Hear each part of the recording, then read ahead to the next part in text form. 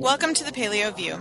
I'm Stacy Toth, best-selling author and co-creator of PaleoParents.com, where we focus on real-life solutions for families seeking health. I'm Dr. Sarah Ballantyne, New York Times best-selling author and creator of thepaleomom.com. I'm passionate about improving scientific literacy around public health topics. I like hashtags and bone broth. And I'm just a super nerd.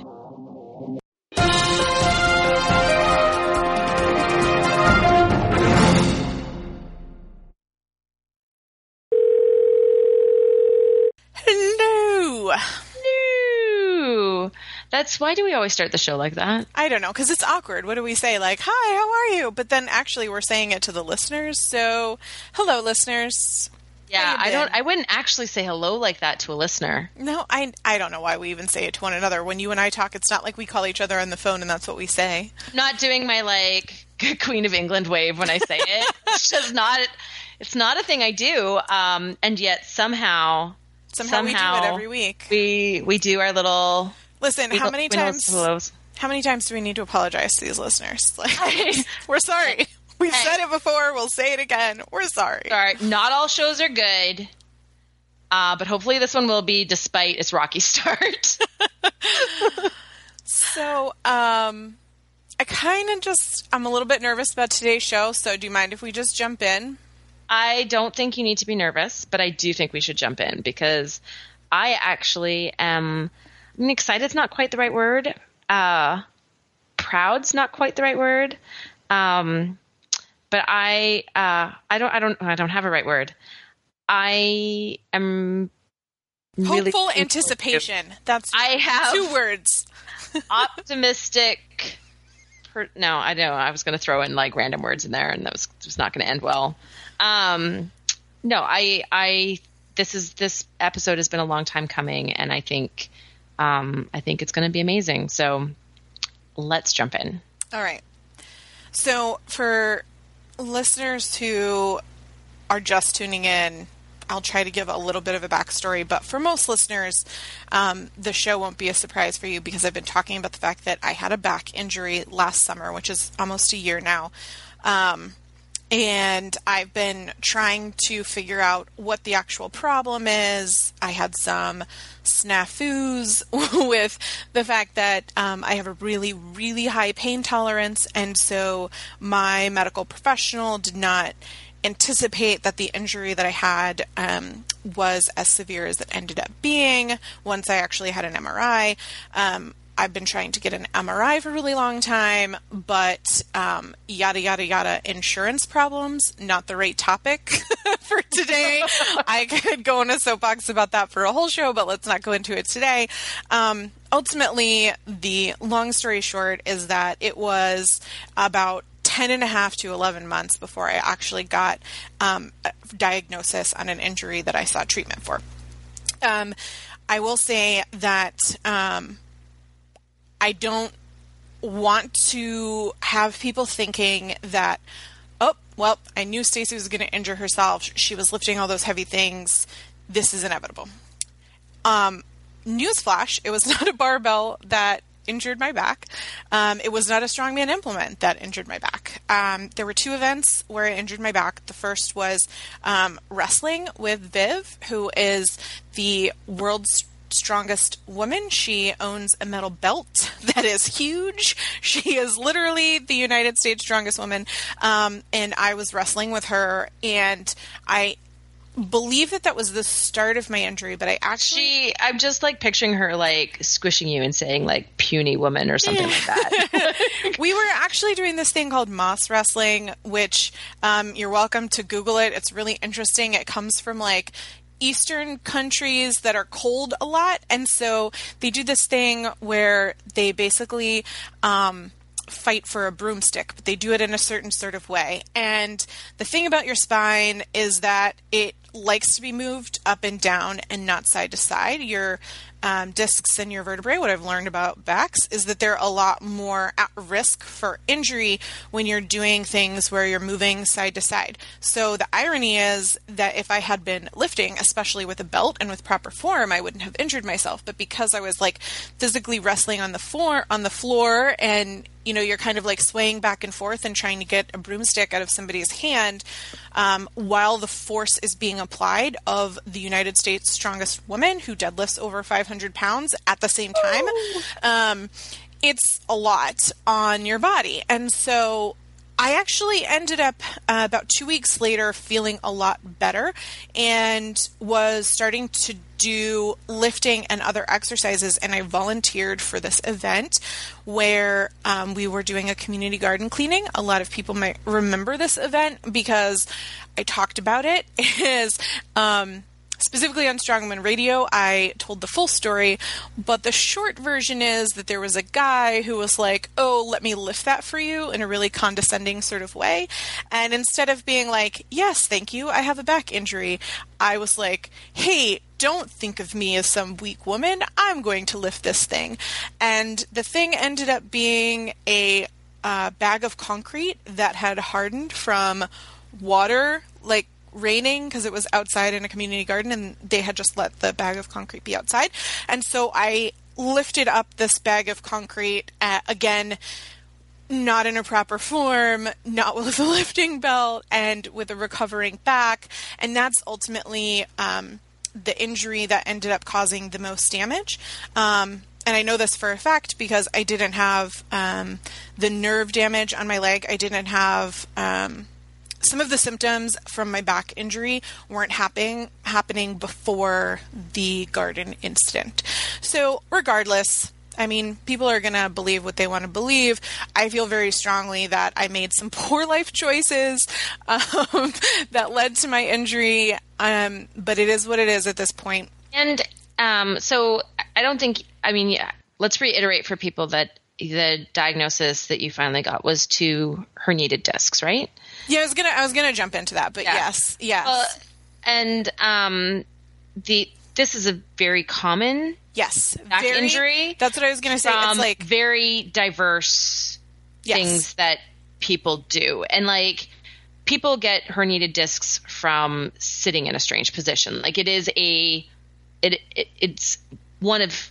I mean, it's probably the most common type of back injury. It is. And like when I was Googling about the injury once I had a formal diagnosis, particularly where mine is, which is at the lowest lumbar, the 4th and 5th level, which is right above the tailbone, that is very, very common for, there's like a picture of a guy gardening with a shovel.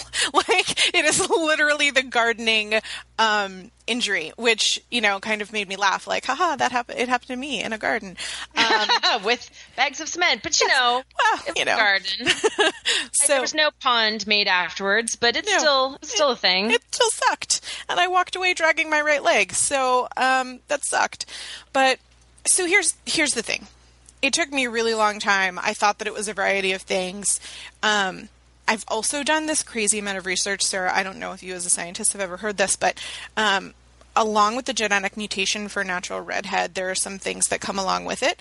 And showing off when big burly men want to lift something for you mean? No, like actual genetic coding things, not my brain being broken. That's a brain being broken thing.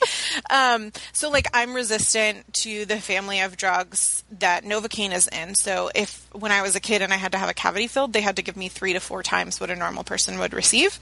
It's like part of my genetic mutation, and it's like consistent with redheads.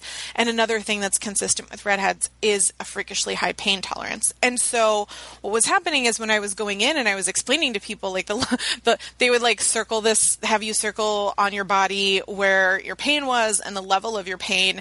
And I wasn't marking things as like a level 9 or 10. They didn't think that I had a herniated disc, not just a herniated disc. So to be clear, I have a compressed, degenerated, herniated disc on both L4 and L5, and the L5 is actually compressing the nerve on my right side. And that's a problem. So I wasn't able to get kind of proper treatment, I think, because I wasn't like making a big deal about it. And what ended up happening is the insurance... when they always ask me like pain levels, I was like, I'll say whatever it is. And I'll say, but keep in mind that I had a 20 and a half hour long labor with Pitocin and no pain meds with my second child. So just keep in mind that's the bar. Yeah. So, I mean, the lesson for me is clearly like, I need to just report 10 when something really hurts, because in my head, I'm like, well, I mean, if someone had shot me and stabbed me and stuff, like that would hurt more. Presumably that would be more. That would hurt more. Maybe it's not more. No. So, I mean, like in your pain tolerance world, I didn't mean like. Right. Yes. I just realized. I was being hyperbolic. I wasn't trying to offend people. So where I am now is that I've had this problem that ideally we would have recognized that the problem, and the discs would not have degenerated the way that they have over the year of me having this issue. It came to a head when I came back from Europe and I flared really badly. And most likely that was because I did a lot of walking in Europe. I also ate more gluten-free things than I normally would have eaten, which can cause, autoimmune issues for me. And my immune system might have reacted, coupled with the fact that I was on a 12-hour flight and a 2-hour flight. And sitting for prolonged periods of time is really, really bad for back injuries. Very, very bad. It's a trigger for me.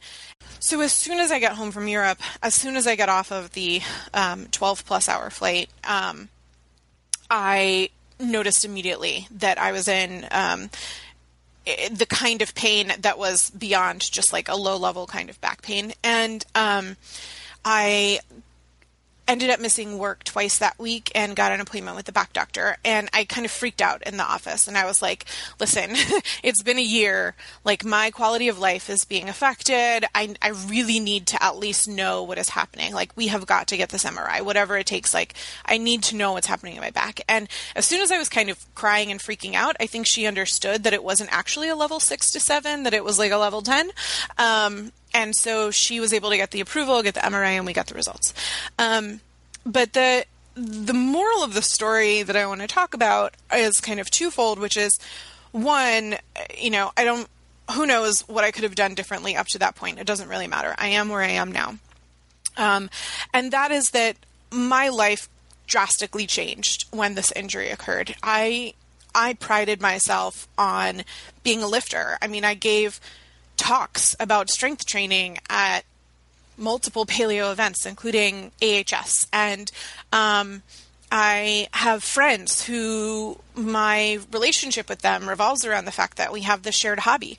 And it was something that I did every single week that was for me. And it gave me endorphins, it gave me serotonin, it gave me adrenaline, which are all really good things for me. And we've talked before about how strength training is beneficial for people, specifically for women, because it does a lot of different things. It, activates muscle fiber. It helps your metabolism. It helps balance your hormones. We've exhausted why we think strength training is great.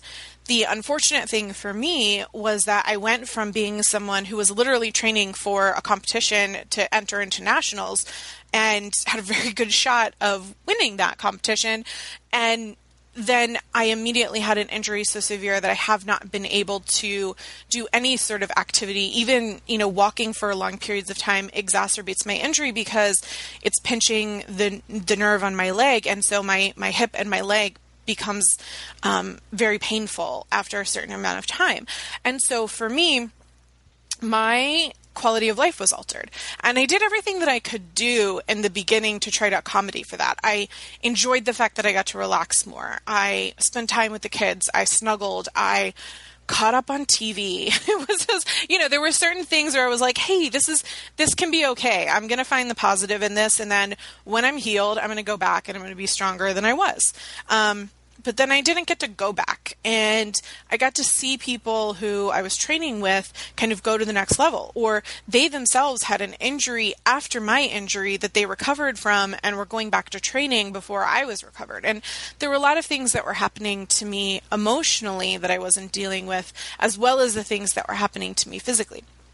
And so, I I have been always really open on this podcast, and I feel like I haven't been able to be really honest with people over the past year, which is that, you know, there were things that were happening that I wasn't sure of what was going on, and therefore I didn't really want to talk about it. But now that I know what's happening, and I'm also, you know, self-aware and working on some resolutions, I wanted to talk about the things that I went through and what I'm doing now to feel better, as well as the protocol that I'm using to help heal my disc injury, because I want to be one of the 50% that can recover from personal training. I don't know that I'm ever going to be able to lift again. I don't know that I'll be comfortable lifting again. I don't know. Right now, I know that when I try to use the restroom or get dressed in the morning, that it's so painful for me that the idea of working out isn't a possibility.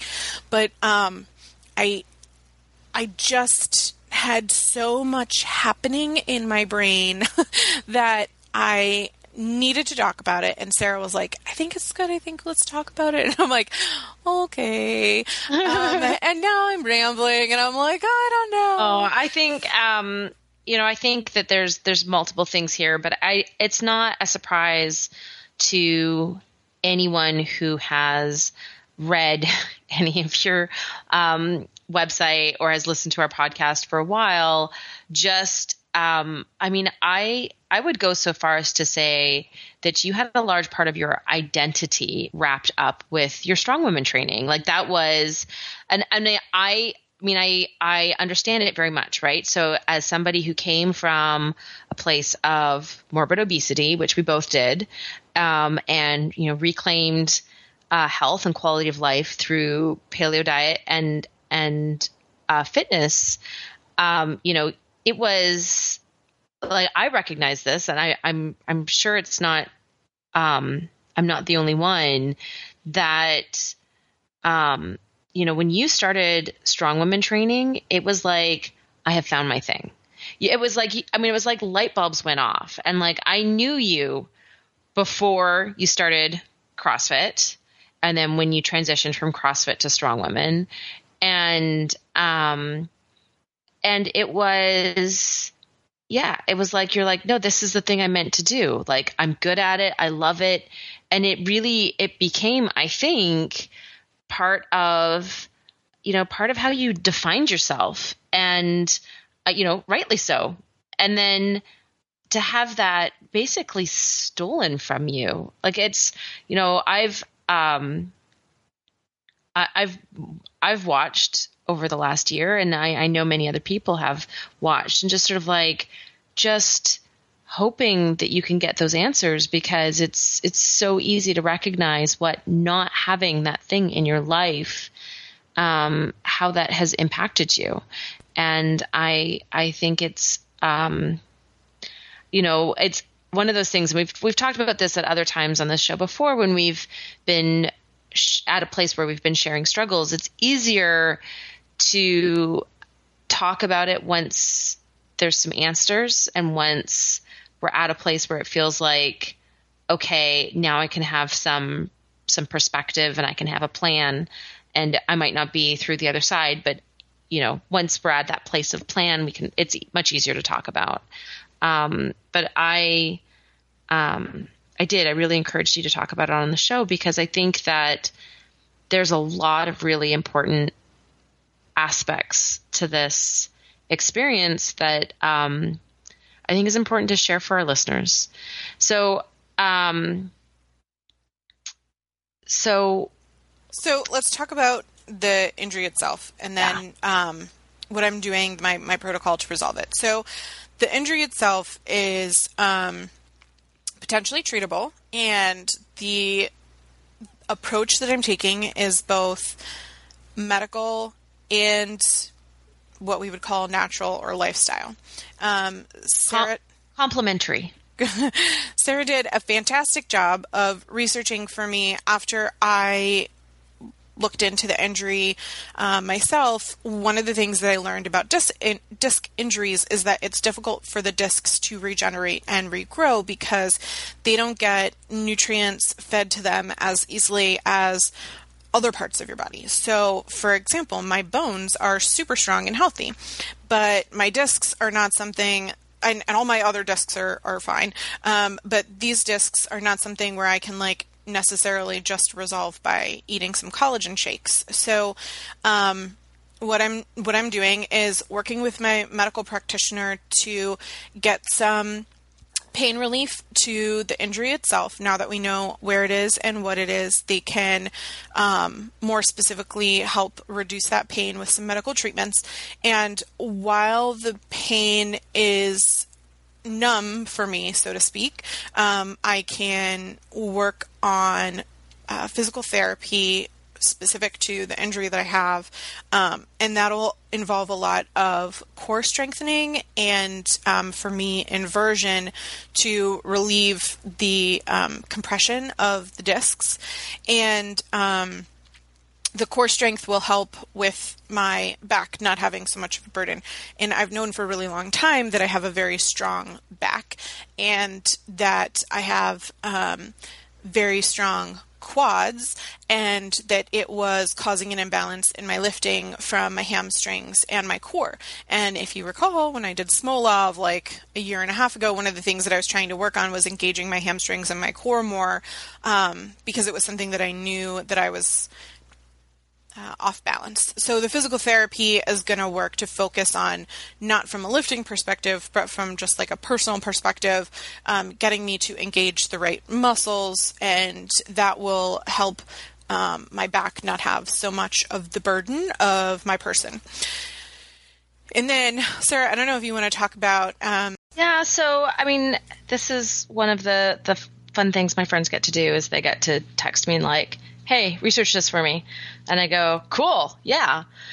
So one of the things that I did was I went into the scientific literature and really specifically looked at either nutrient deficiencies that were linked to higher incidence of herniated discs, or supplements that were linked to better measures. So faster recovery or reduced symptoms or whatever.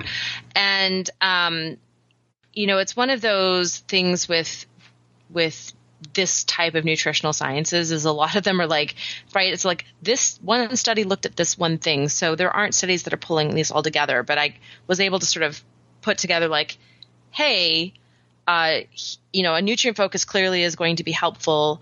But here's what I could find in terms of things that might be more important.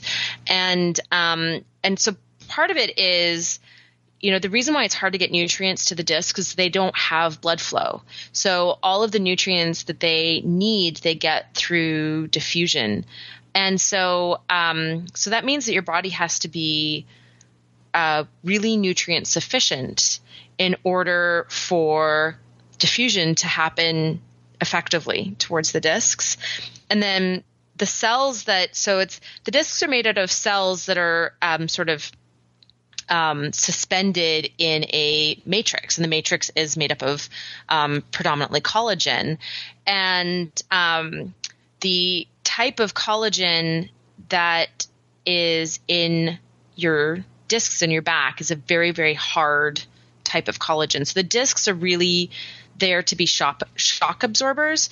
So they're made, the outside is this really, really hard collagen, and then they have this like gooey middle.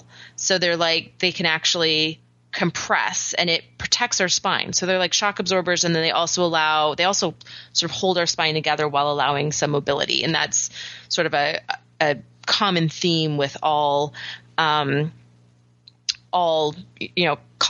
and collagen tissues in our body. So the reason why I suggested the type 2 collagen, Dr. Kyla Daniels type 2 collagen from Vital Proteins over the marine collagen or the regular collagen peptides is because it's derived from type 2 collagen rather than type 1 collagen. So it's derived from that harder, firmer molecules. So it's the nutrients exactly that your body needs for that kind of collagen. And then in the scientific literature, the only supplement that I was able to find that had, really compelling science like this, taking this supplement with a herniated disc improves outcomes was glucosamine and chondroitin sulfate. So that's often also recommended for arthritis. So it's sort of well known to help protect joint tissues. But some of the other stuff that I found, which was sort of like a weaker connection, but it was that there's a link between vitamin D deficiency and herniated discs, and that there are some studies showing that bringing vitamin D levels up to a good level can help dramatically with recovery. So I had suggested to Stacy, like while you wait to get tested and while you wait for the results to come back, a moderate amount of vitamin D is probably going to be appropriate. And then when you get the results back, then you can be more aggressive with vitamin D supplementation when you've got a physician monitoring that, because going too high with vitamin D can also cause problems. There was some research showing that vitamin C deficiency can increase risk of herniated discs. There was also some research suggesting that B12 deficiency can be associated with increased risk of herniated discs. Zinc deficiency, and interestingly enough, I thought, because I'm the sleep nerd now, was melatonin deficiency. So, protecting circadian rhythms, sleeping. Zinc is, focusing on zinc-rich foods is sort of built into the autoimmune protocol, but that's where like the shellfish typically comes from. Our highest food source of zinc is oysters, followed closely by like mussels and clams and all sort of bivalve shellfish. And I'm kind of doubting that Stacy was deficient in zinc, but I was like, hey, some more zinc-rich foods are great.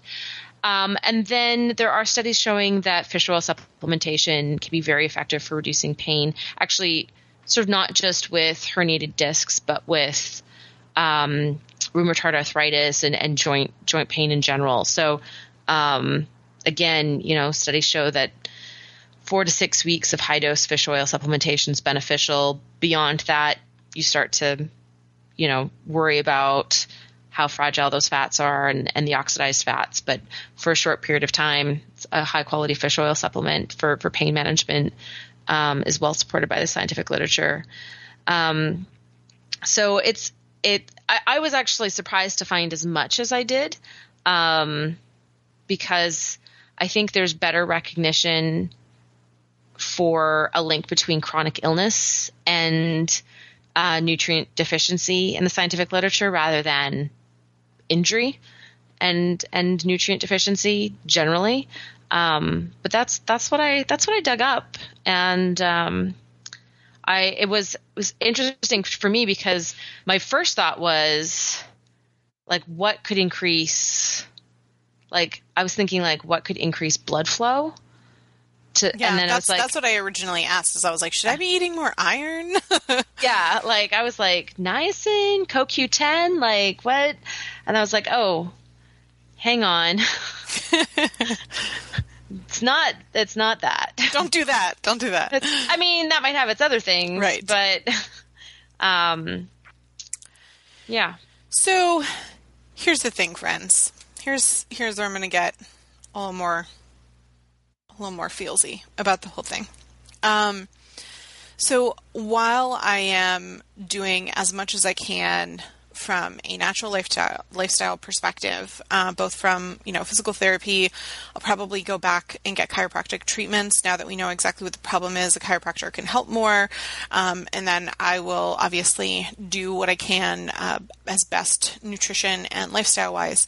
But, I had another issue to deal with, which is that I was really unhappy. I had been pushing through, so to speak, for the first few months of my injury with the hope that I would feel better and that things could go back to normal. And then somewhere around the 6-month mark, when I realized that things were continuing to be a problem and that I was dealing with, insurance frustrations, and that part of me was thinking, until I got the diagnosis and the MRI, a large part of me was also really hard on myself because I was thinking that I was making up the injury in my head and that I was just being lazy and that I was saying a lot of really negative self-talk to myself that, as you know, is very out of character for me because I feel very strongly about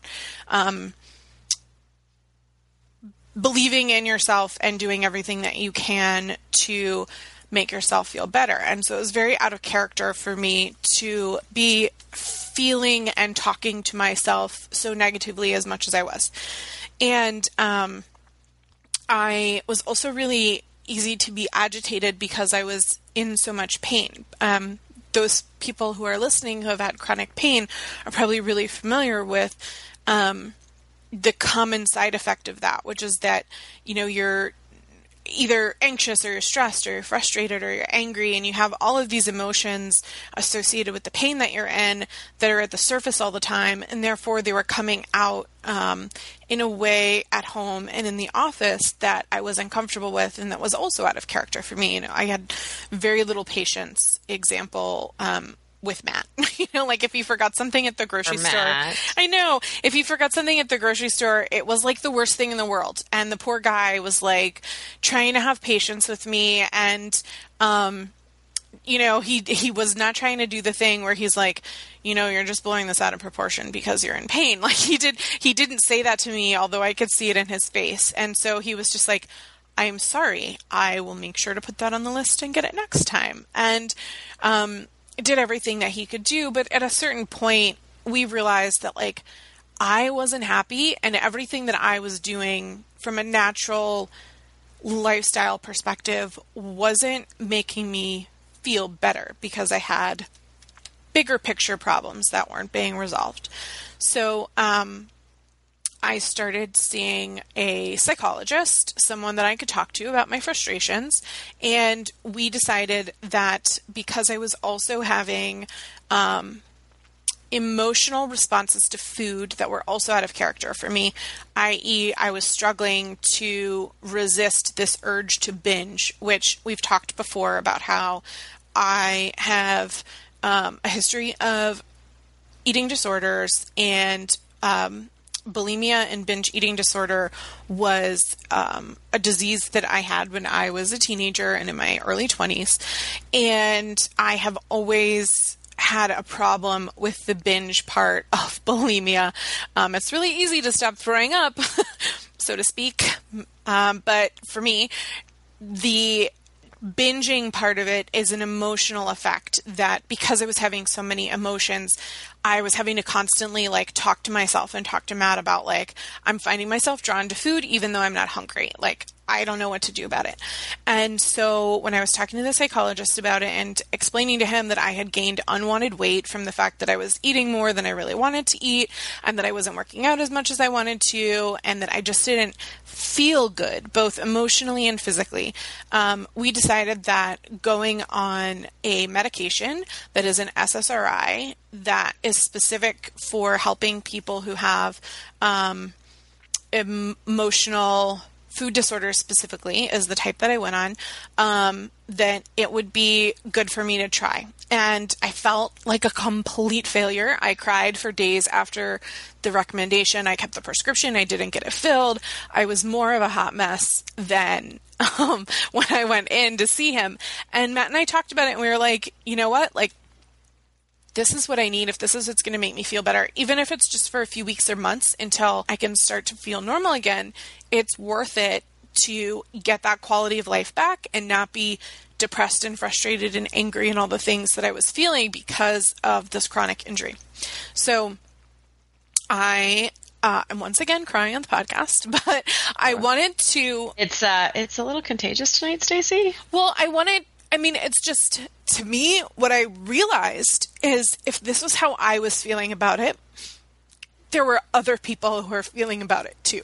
And it was really frustrating for me when I came home from the doctor and I did like a search on paleo depression. I got a couple of articles that came up, and specifically one is Chris Kresser, who's someone who I really respect. And there's like a dark side of antidepressants article that he posts, and I'm absolutely in agreement with him that there are negative side effects with any medication that you could take, and I'm aware of them, and I'm talking to my doctor to make sure that I don't have anything, for example, like bleeding from the gut or suicidal tendencies. Like, absolutely, if those things happen, that's worse than just feeling a little frustrated, so I'll stop the medication if I feel that stuff.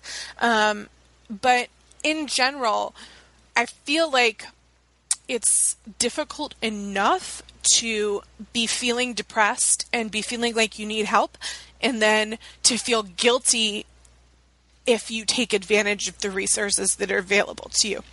And, I was adding turmeric. I was sleeping more than I normally would.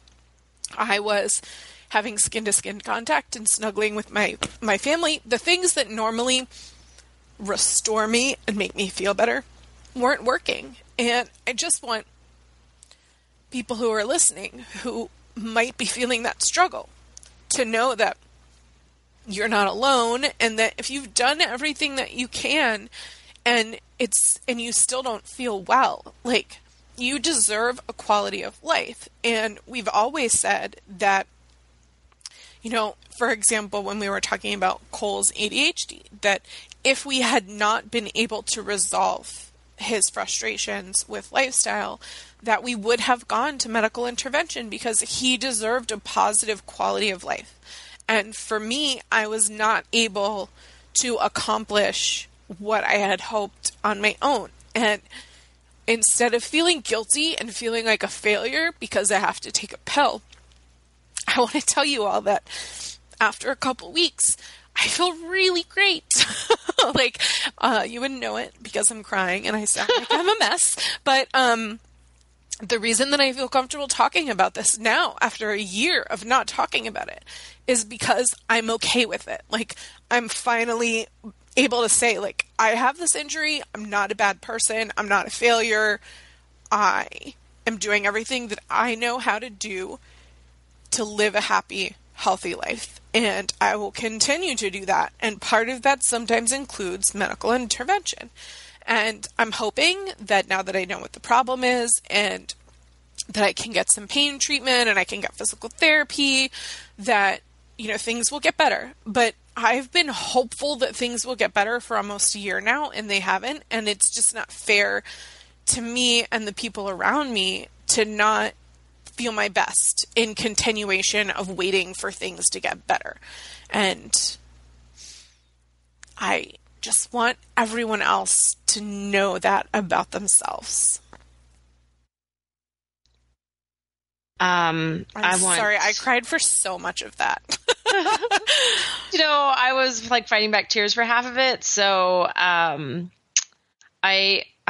just want to say, I sort of said earlier that it's always a little bit easier to share struggles once we're at a place where we can have a little perspective. That doesn't mean we're necessarily completely through whatever that challenge is.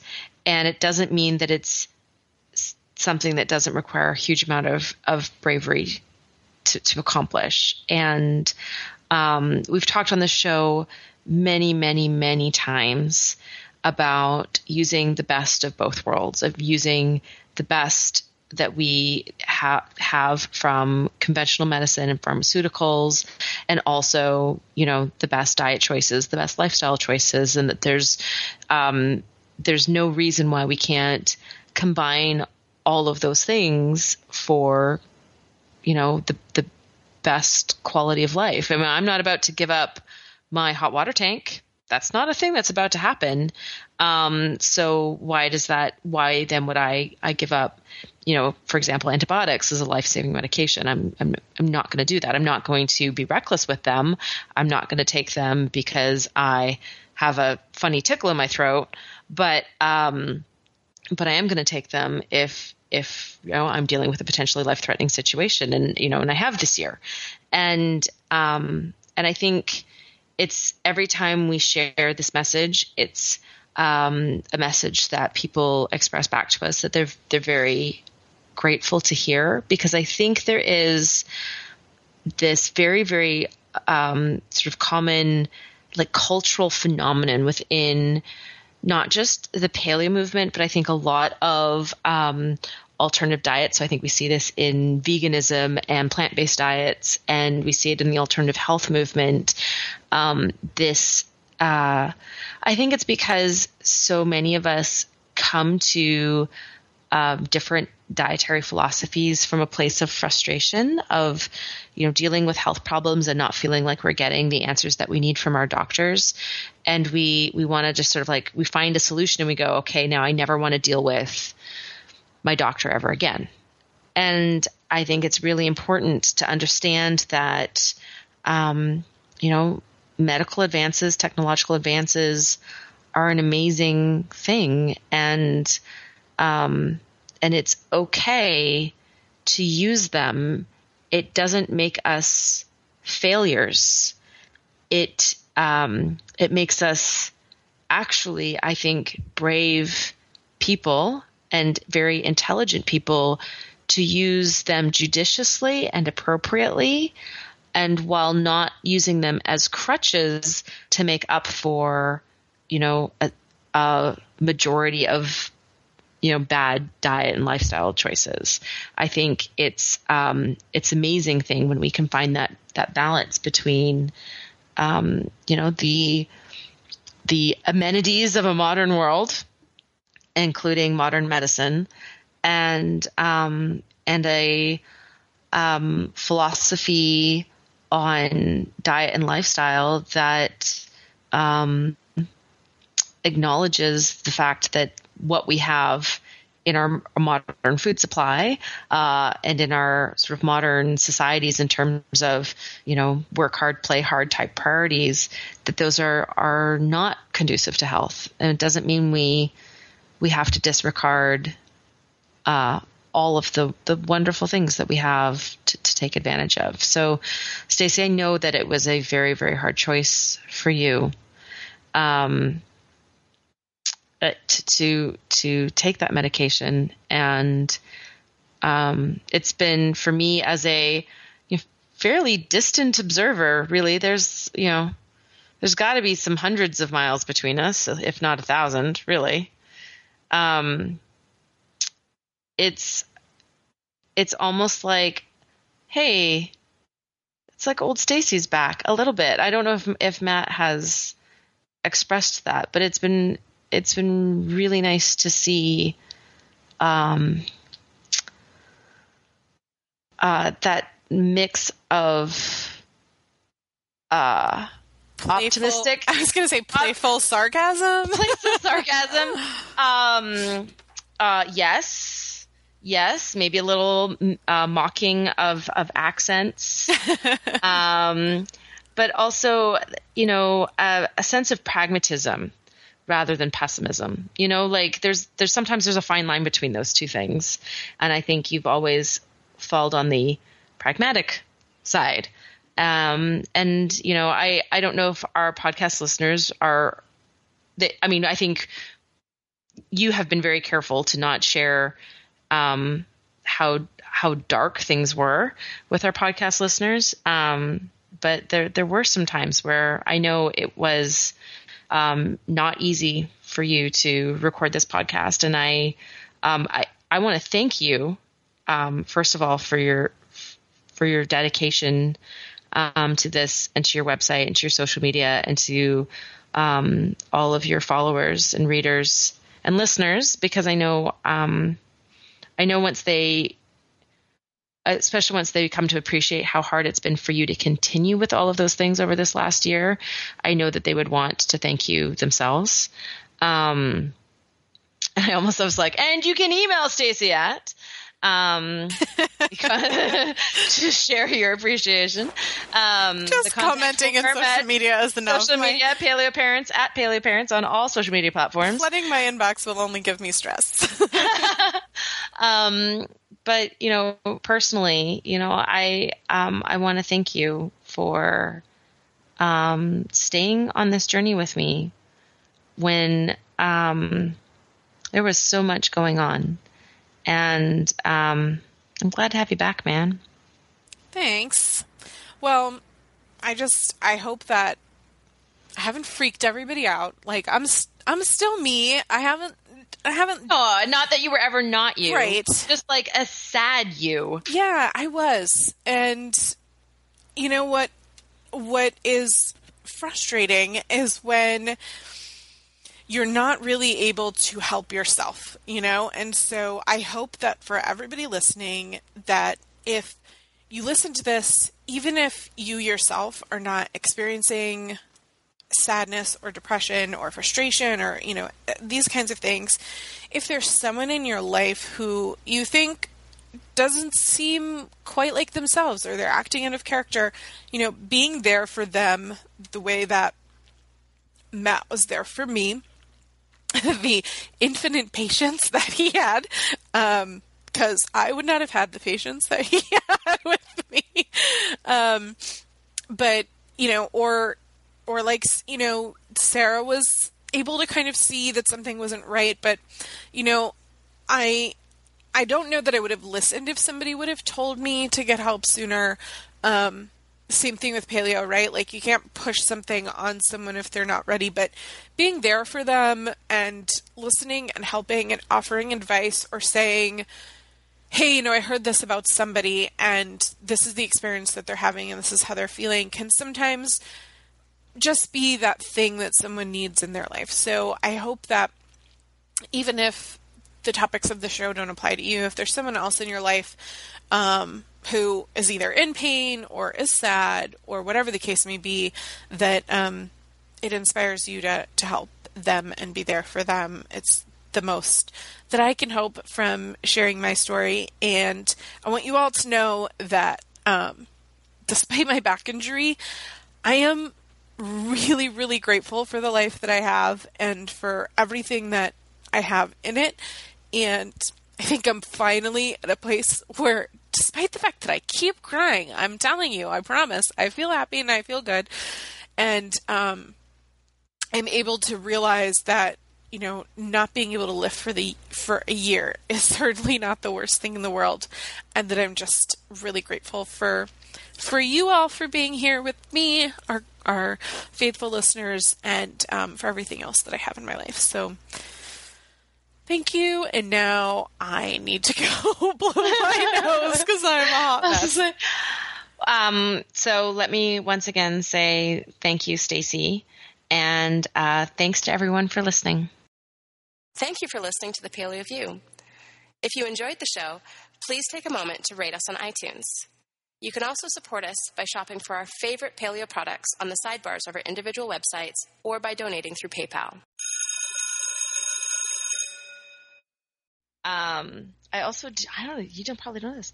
I write on paper random snippets of what you say the entire time you're talking, every podcast. Why do you do that? I don't know. And I also like cursive write, and I never cursive write at any other time. You other than when quotations of mine during the podcast. Like just random stuff. Like I wrote, doesn't seem, infinite patience. Hey, I heard this about something that happened to somebody. Despite, grateful, keep crying. Antidepressants, ADHD, quality of life, Prozac. It's just like random, just a couple of words, and like I have a whole page. It's usually I fill a whole page. I'll like write in the margins. I'll fill a whole page for every episode, and then I recycle it. And I never. I don't know how to feel about this. It's like a thing that keeps my brain focused. While you're talking. Yeah, you're like, and it's. All right. And it's weird because it's always cursive. And the only time I write in cursive is when we podcast. I don't do this for other podcasts. Or when I'm writing a letter as the Tooth Fairy. It's the only 2 times I write in cursive. You do understand that you just like equated me to a child fantasy. I don't know. I started doing it months and months ago. I'm going to think about it. That's pretty interesting.